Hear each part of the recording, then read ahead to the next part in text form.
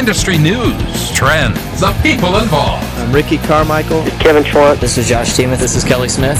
This is Travis LaTroy. This is Jeremy McGrath. And now, Pit Pass Radio. All right, welcome back to the show. I want to thank our number one guest. Nick Farringer was on, Mike Witowski, Brad Jereminski, and we had our in-studio guest, Mark Good, who's the race director for Zero Prostate Cancer, which is coming up September 28th. It's actually a nationwide thing, so if you're not listening in our backyard here in the Des Moines area, there's look up Zero Prostate Cancer. There's a ton of zerocancer.org. There's a ton of 5Ks that they have nationwide. Not one in Hawaii yet, so there's no reason to go there. But there's one in New York, I know. There's plenty of reasons to go to Hawaii, sir.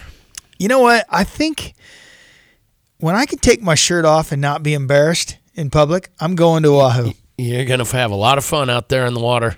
It's going to be good. All right, hour number 2 is upon us. Bobby Fong is going to join us, who is currently leading the championship standings in the Super Sport in Moto America.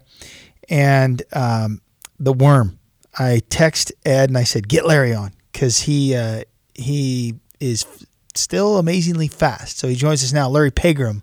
What's up, Larry? How are you? Not much. How you guys doing? Good. You a flat tracker? I guess so. I was the other night, at least in the semi. Yeah. Talk about it. That's cool, dude. Yeah, I've done a handful of those things this year. Actually, I think I've done 8 or 9 of them. I was supposed to be 1, and then Indian got me a bike at the first race, and I talked David Lloyd from the Lloyd Brothers into helping me out in Daytona, and John Cornwell, and you bet. We started doing a couple of races, and it turned into doing a bunch of them, and we've had some pretty good success. I think we've had a top 5, a bunch of top 10s, and started on the front row, and even led a couple races, very short, but lead, but we got out front, so it was cool. And then at the race Saturday night in Mechanicsburg, which I won that race 25 years ago when I was there. Wow! I won the semi. Started on the up front for the main, so it was cool. I got to beat Jared Meese, which made me happy because I could then give him. I won't say a cuss word, but I could give him crap the rest of the night, and so it was cool because he's me and him would like to give each other a good ration. Yeah, that's awesome, Larry. And kudos to you for being out there 25 years later. Who would have thought? I mean, does it make you feel old? I mean, clearly you're still getting after it when you're winning semis. Because you are old. Well, I know I'm old. I turned 47 on the 5th of this month. That's awesome, dude. But I feel like physically I'm still in pretty good shape. I'm not able to train enough. If I could train enough, I'm just too busy working. If I could train enough, I would actually be in really good shape. I think I'd be a little bit better. But part of it is I'm not mentally there.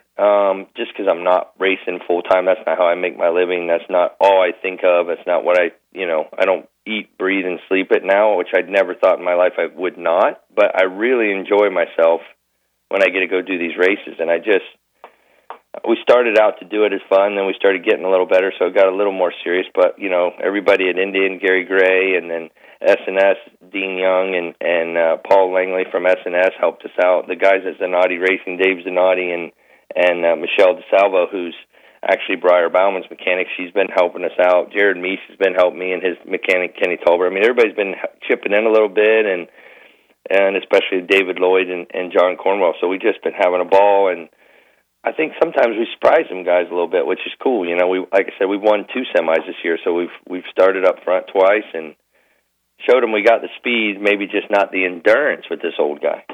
Well, Larry, it is an amazing feat, and it just reminds me what you'd said as far as you're enjoying it. It isn't how you're making your dinner money for sure. There's a lot of racers, not only in flat track but in road racing, that we get to see. I think it's a fortunate time for a guy like you, and it sounds like you feel the same. You have the ability to be out there competitively. We see it in road racing occasionally. Guys like Rapp come to mind, Jeff May. There's a few others, yourself included. If on the right day, Josh Hayes is still absolutely a fast guy. There's a number of guys who occasionally we get to see, and as a fan, it makes the event all the better as far as I'm concerned. Is the AFT doing stuff with you, to highlight that kind of stuff, or is it just you're another racer as far as they're concerned? Yeah, I've been pretty much just another racer. That race for sure at Mechanicsburg, or I think it's called Williams Grove now. It used to be Mechanicsburg, but it was pretty neat, to be honest with you. The crowd was really enthused. They had a basic sellout crowd. They had a huge crowd, and I don't know if you've been to an AFT event, but there's not many dudes under 40 at it. So no, there are not, and I am there. For sure, there was a lot of people that were really excited. I actually won the semi and got a standing ovation from the crowd for the semi, so it was pretty neat because I could actually feel, that I was giving those guys something to really root for. So it was pretty neat. A lot of people came down in the pits and talked to me, so it was a really neat night. My dad went with us over there, and I know he really enjoyed it. And it was a neat night. I wish I could have done a little better in the main event. I got a killer start in the semi, and I got a terrible start in the main, and got roughed up in the first corner, and was pretty far back, and ended up ninth. So it wasn't a complete great evening, but we showed we had some speed, and we were there. That series, to be honest with you, too, is so competitive. I mean, I was ninth, and there was 3 guys behind me that won races this year. It's really the racing competitive series. There's no doubt that the racing, and I'm glad we have a little time. And Jack, I'm before you call our next guest, I may want to run along with Larry, just so you know. Let our next guest, if you would, Bobby Fong, let him know we might run a little late with Larry, because I have a lot to cover with you, Worm. And here's an email that we got today, and it wasn't intended to, so I'm not going to say who it was from, but it wasn't intended to be read on the air, but I'm going to read just part of it. Hey, it's been a while since I sent an email. I still listen. I'm worried about Moto America Series. Glad to see it on TV, but I'm not sure attendance is up that much. When I go, I see old guys like me or older, not enough young kids. I bring my college daughter to Barber, whom I used to bring when they were 3 to 6 at Road America. Take care. And so that's Moto America, different series, but it resonates through all motorcycle fans, I believe, with the exception of maybe Supercross, but I don't think those guys are participants in a lot of cases. I think they'd go to the monster trucks too. Yeah. Or whatever. It's definitely a dilemma right now, and I see it too, and we were talking about it Saturday night at the flat track. It's an aging crowd, and I don't know that it's not that we can't entertain a younger crowd. For some reason, they're just not interested in live entertainment almost. These devices and this world is changing, and I think we all probably agree, maybe not for the better in a lot of ways. So I don't know how we enthuse this younger generation to live their life outdoors in the real world. Outdoors in the real world. Yeah, gosh, it's so amazing to me that these kids, their real world is basically based in that phone. It's not, that's their reality, and it's so hard to understand for people that are our age because we grew up differently. But man, I don't know how we get a younger generation interested in motorcycle racing of all kinds. I mean, I see all sports going that way. I think we see it with NASCAR too. Their numbers are down with car racing. I don't know that we see it worldwide, but we definitely see it in the U.S. I watched the Moto America series at New Jersey, and I love those guys. I mean, that was my life, and it kills me to see that stands at New Jersey. That we used to sell that place out. It was packed, and yeah. Even the World Superbike race. I watched the World Superbike race from Portimao, and I mean, they never do great at Portimao, but it was embarrassing to look in the stands at that race. I mean, these are the best guys in the world on a superbike. And I don't know what we do, but obviously MotoGP is doing pretty well. But you got a guy like me in that series, as far as age is going.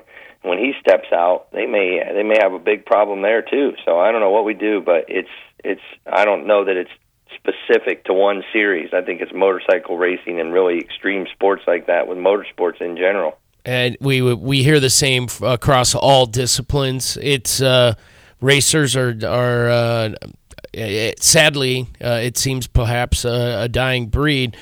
And I was going to ask you, Larry, I mean, AFT, if anything, I would say is really a series that has energy right now, or so it seems from the outside. And most of the racers we're talking to are mirroring that or saying, yeah, absolutely, it's on the upswing, and we've seen an absolute resurgence of road racers, as we all know, not just yourself, a whole bunch of them this season who, when there's not a conflict and they have the ability, they're out there taking advantage of the AFT series. Yeah. And I assume that's because that's a survival thing. You know what I mean? As much as it is, I think everybody that rides dirt track loves it. It's so much fun. But it's a survival thing for those guys. They see that there's money now to be made racing flat track. There's factory rides out there. There's people getting paid to ride, and that's going away in the throw your hat in the ring. So, yeah, they've got to. There's nothing better in life now that I'm older and I'm kind of working for a living, running a business. There's nothing better in life than being a professional motorcycle racer. It is the greatest way to make a living there is in the world, and I did it for a long time, and boy, it's getting harder and harder to do that. Yeah, and I think you're right. AFT has given pros with the ability another avenue, at least if not to have a season-long paycheck, at least go out and make some race money, which is worth doing. And again, to your point, put their hat in the ring. Yeah, it's not. Yeah, I think. Go ahead. It's not just motorcycle racing. It's not just NASCAR. It's outdoors. It's hunting. It's camping. It's fishing. They're all those segments are down with youth, and it's and it's something that if you have a dad that, and it could be a mom, but whatever. If you have parents that are really into outdoors and they're outdoorsy people, you've got a higher chance of having a kid that's outdoorsy, right? If that's how you got where I live, it's a lot of rednecks, and they go hunting and fishing and whatever, and they end up being in their early 20s drinking Busch Light because that's what their parent, and they and then they're just cooters, and that's what they do, and whatever. I don't, I'm not judging. I'm just saying that's the reality of if you. But the thing is we have all the electronic stuff, and it's a lot easier to hand your kid my phone than it is to work with her on stuff. And if you're and we're busy, I think a lot of it is us being as parents. We've become just as lazy as what we accuse our kids of. Yes. We allowed that phone to entertain and educate them, and we got to force them to get a little mad at us and go, listen, you're going to go to the race with me this weekend. Yes. They may just enjoy it. My parents take my daughters. My daughters now are 14 and 10. My parents take them camping every year, and they make them go with them. And they used to love it, and they go canoeing, and they do all this stuff. And when they take them, they're not allowed to have their phones. And they absolutely think the world is coming to an end. But about the second day of this thing, they're having more fun than they've had in the whole year. So that's awesome. They won't admit it to you, but they really do. And I think as parents, we got to do it. I mean, our kids get really mad and tell us we're the worst parents in the world, but we've got to do something. We got to force them to do activities maybe that they don't want to do. And then when they turn 18, if they still want to live without all that stuff, I guess we've instilled it. But I think we got to do that as parents. I think that's the only way to save this next generation, or at least teach them, hey, you can do something other than that. But I don't know. I think we're all pretty worried. We're probably like every other generation before us. We said that these kids are so dumb, they're never going to make it. Yes, this all rings true of things I've heard my grandfather and my father say for sure. It's a different thing in this generation, but the sentiment's the same, and life does carry on. It's sad that if it's going to mean the ultimate demise of what's clearly our passion here at Pit Pass, yours as well, lifetime of passion in the sport, Larry. It does bring a little tear to everyone's eye, but there's a lot of really bright people working on the solution. So let's talk more specifically about Moto America Series. So I run an event in Davenport. It's a vintage half mile, vintage motorcycles, vintage racers too, in most cases. And Larry, I worked with, and it's the Friday of Labor Day weekend, so it was just a week ago, or a week and a half, whatever. And I worked with Chris Carr. He came and raced the Bultacas, which you should be on a Bultaco next year if you're interested. Let me know, because it's fantastic racing, and it's on a true half mile, big half mile. It's a fast half mile. So Chris came and we talked about it, and it was important for me to have him look at the event and see where he thought I could improve the event, as it was to watch him race and get beat by Davey Durrell, right? Right. So, and it was an awesome race, man. But it was, so I was talking to him, and I was talking to him the week after. We talked on the phone several times, and the marketing efforts that I have available to me very easily, money well spent on my motocross track is digital. It's Facebook, Instagram, that sort of thing. However, this Davenport thing, it's 3 hours from my house. I don't necessarily have a lot of vintage flat track guys in my Facebook. I do some, or in my Instagram, because them guys ain't on it. That's not, I mean, some of them are, but for the most part, the fans, and I don't have any problem getting the racers there, because the race is 31 years old, and the guys that are doing it, they love it, and they're coming back next year. But the fans, to get 3,000 fans, it's a chore. It's a chore to get that done, because you can't run digital. So you actually have to have a flyer in your hands, in these people's hands. And how do you do it? And nice glossy poster. Yeah. So it's a real challenge for me to figure out and if I go to spend local radio, local TV over there, it's not going to draw people, because young people aren't interested in racing. And I don't want to reinvent. I'm not trying to reinvent or I'm just trying to keep my event alive and successful and profitable, right? So right. I see AFT has some of the same challenges. I see they do a lot, and I see it's on TV now. We can watch it on our device. It's fantastic, and the racing, I believe, has never been better. I really think that I don't know that the depth is there like it was 20 years ago, but it's certainly there. They are just as good, and for different reasons. The racers that are the Jared Meeses and all those guys that are racing around there in that series. So the racing's fantastic. There's no holes in the program, in my opinion, from a fan standpoint, other than there's not enough butts in the seat. So AFT has come up with Michael Locke and crew. They're working very hard to bring a different, younger demographic without pissing off all the old guys, right? Or at least that seems to be what they're trying to do.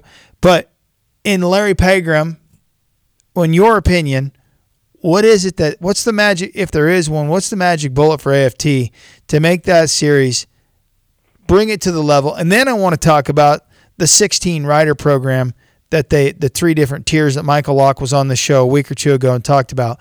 But what do you think AFT needs to do for that series to see the potential that it should see, as good as the riders are and as well as the program is ran? It's I think we used to always think we knew. I used to always say, well, if we could just get it on TV, because I used to think mile dirt track racing was the most exciting show you'd ever seen. If you watched that Springfield Mile last Sunday, I mean, would they have 70 lead changes in 25 laps with 10 guys? I think the top 10 guys came across the line within 0.6 of a second. Well, Sunday was rained out. You either mean Saturday or Monday. Monday, yeah. Okay. Yeah. But I mean. But then I sat there and I said to myself, okay, it's been going on for this many years. It's made it on TV. Maybe it's just us. Maybe we just like it more than we think everybody else should. So I don't know sometimes.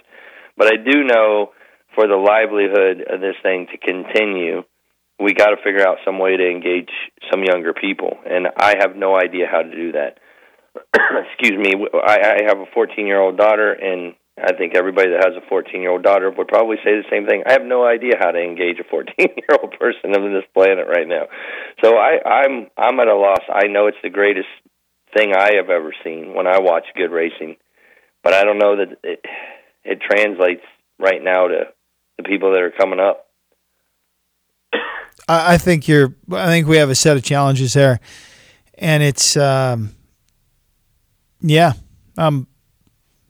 don't know. I wish I could tell you what I think, but what I think is it's awesome. Why doesn't everybody want to watch it? Yeah, I can't tell you that. I don't understand that. I mean, when I'm sitting at home on a Saturday or Sunday, if I'm not doing something, all I'm doing is watching different kinds of racing on TV. That's all I do the whole day, each day, because that's what I want to watch. But I don't know how we translate that. I know guys like Wayne Rainey and those guys in Moto America are doing a great job. I know Michael Locke and his group, I think, are doing a great job. but I still don't know that I see. I don't. If I was a betting man, I don't know if I'd put money on it. I just don't know. Growing up around so the commonality, the thing that I always think of when we have this discussion, and usually right after it's over, is what I have in common with Tony and I think most motorcyclists, not every single one, but we grew up with motorcycles. My dad had motorcycles. I was riding them as a kid, just even as a passenger before you had your first mini bike. You got to ride around on them. And, I mean, I still ride motorcycles, but I don't have kids. Tony, you're riding motorcycles. Your daughter's going to get it. She's riding. She's got a little Stasic, and and because of her mom, she's not as engaged in motorcycles as I am, because when I say, hey, she looks at her mom, and her mom doesn't want to go ride the 110 in around the yard or whatever, so then it turns into we don't, I do and they don't or whatever. And we've addressed it, and we're talking about making sure that it isn't about being on a handheld device, whatever. But I also think the motorcycle industry, even though it's saving a lot of dealerships and manufacturers, the segment that they created with side-by-sides has absolutely killed motorcycles, because you can buy one side-by-side, put the whole family in it. Service the whole family, go out and cruise into the desert or on the trail or whatever, and that kid's in the back seat with their phone, Insta-paging or whatever. While they're in the back. Snapchatting, Yep. And they're not engaged, and they're not riding motorcycles. And side-by-sides, even though I own a couple of them, suck. Because they're a tool as far as I'm concerned, or something to not, to help me not kill myself in the wintertime when I can't go ride my motorcycle because I have one with a heater and a cab. They're handy for plowing. Yeah, you know what I mean? So it's... But when you look at it, guys, I mean, regardless of what we do 20 years from now, do you honestly think there'll be motorcycles on the street? Yeah. The argument can easily be made, no. There's a really good chance you won't be permitted to ride your motorcycle on the street 20 years from now, probably 10 years from now. You think? I bet you they go away. Production would end first, I think, Larry. I get where you're going. I think production ends first. Autonomous cars, what's going to happen within the next 10 to 15 years? You won't be allowed to drive your car. They'll all be autonomous. And the people who have a Mustang, 69 Mustang, are going to get in a wreck, and they're going to say, that guy killed somebody because he wasn't driving an autonomous car, and they're going to outlaw them. And then guess what's next? Motorcycles are right there. No, I'm 100% with you. I think once autonomous takes over... what does that word even mean? The self-driving cars. You don't have to drive. You don't drive. Self-driving. And they've already got them. They're already out there. They're out there. My buddy, who's a guy that used to own MDK Motorsports, Mark Kavami, who had a supercross team years ago, great guy, very affluent venture capitalist guy. He says my 10-year-old daughter will probably never drive. That's how quick it's coming. And he's kind of a tech venture guy, so he says that within 10 years nobody will be driving. Ah, come on. I think there's going to be a place for, much like we see right now, the vintage. 10 years? It'll be vintage. You'll have collectors. These how vehicles aren't going away. But you're right, Larry. If the government steps in and says you can't drive them, that can't go worldwide, though. We're one of the few places in the world that has the roads for this. Hold up. So people are not going to stop building houses. They're not going to stop. So you're going to need to get the excavator to dig the basement and the materials to there. So you're telling me that they're going all the semis that are on the road? They're all going to be autonomous semis. Semis are going to be the first one that they force to do it. Nah, I don't think so, Larry. Well, I think you're full of beans, I brother. So either. And he showed me some other things and said you didn't think this was going to happen when we predicted this 10 years ago and we invested in it. So that guy's smart. I have met him, and he is extremely way smarter than me. But and what we see in our country right now is as soon as something they think is dangerous, they outlaw it. So when they start having wrecks with these autonomous cars because people are driving and they deem it the person's fault that's actually driving and not the autonomous car, they'll say, well, nobody's allowed to drive because you might kill somebody. So that is the way the government tends to work. Yeah. Wild.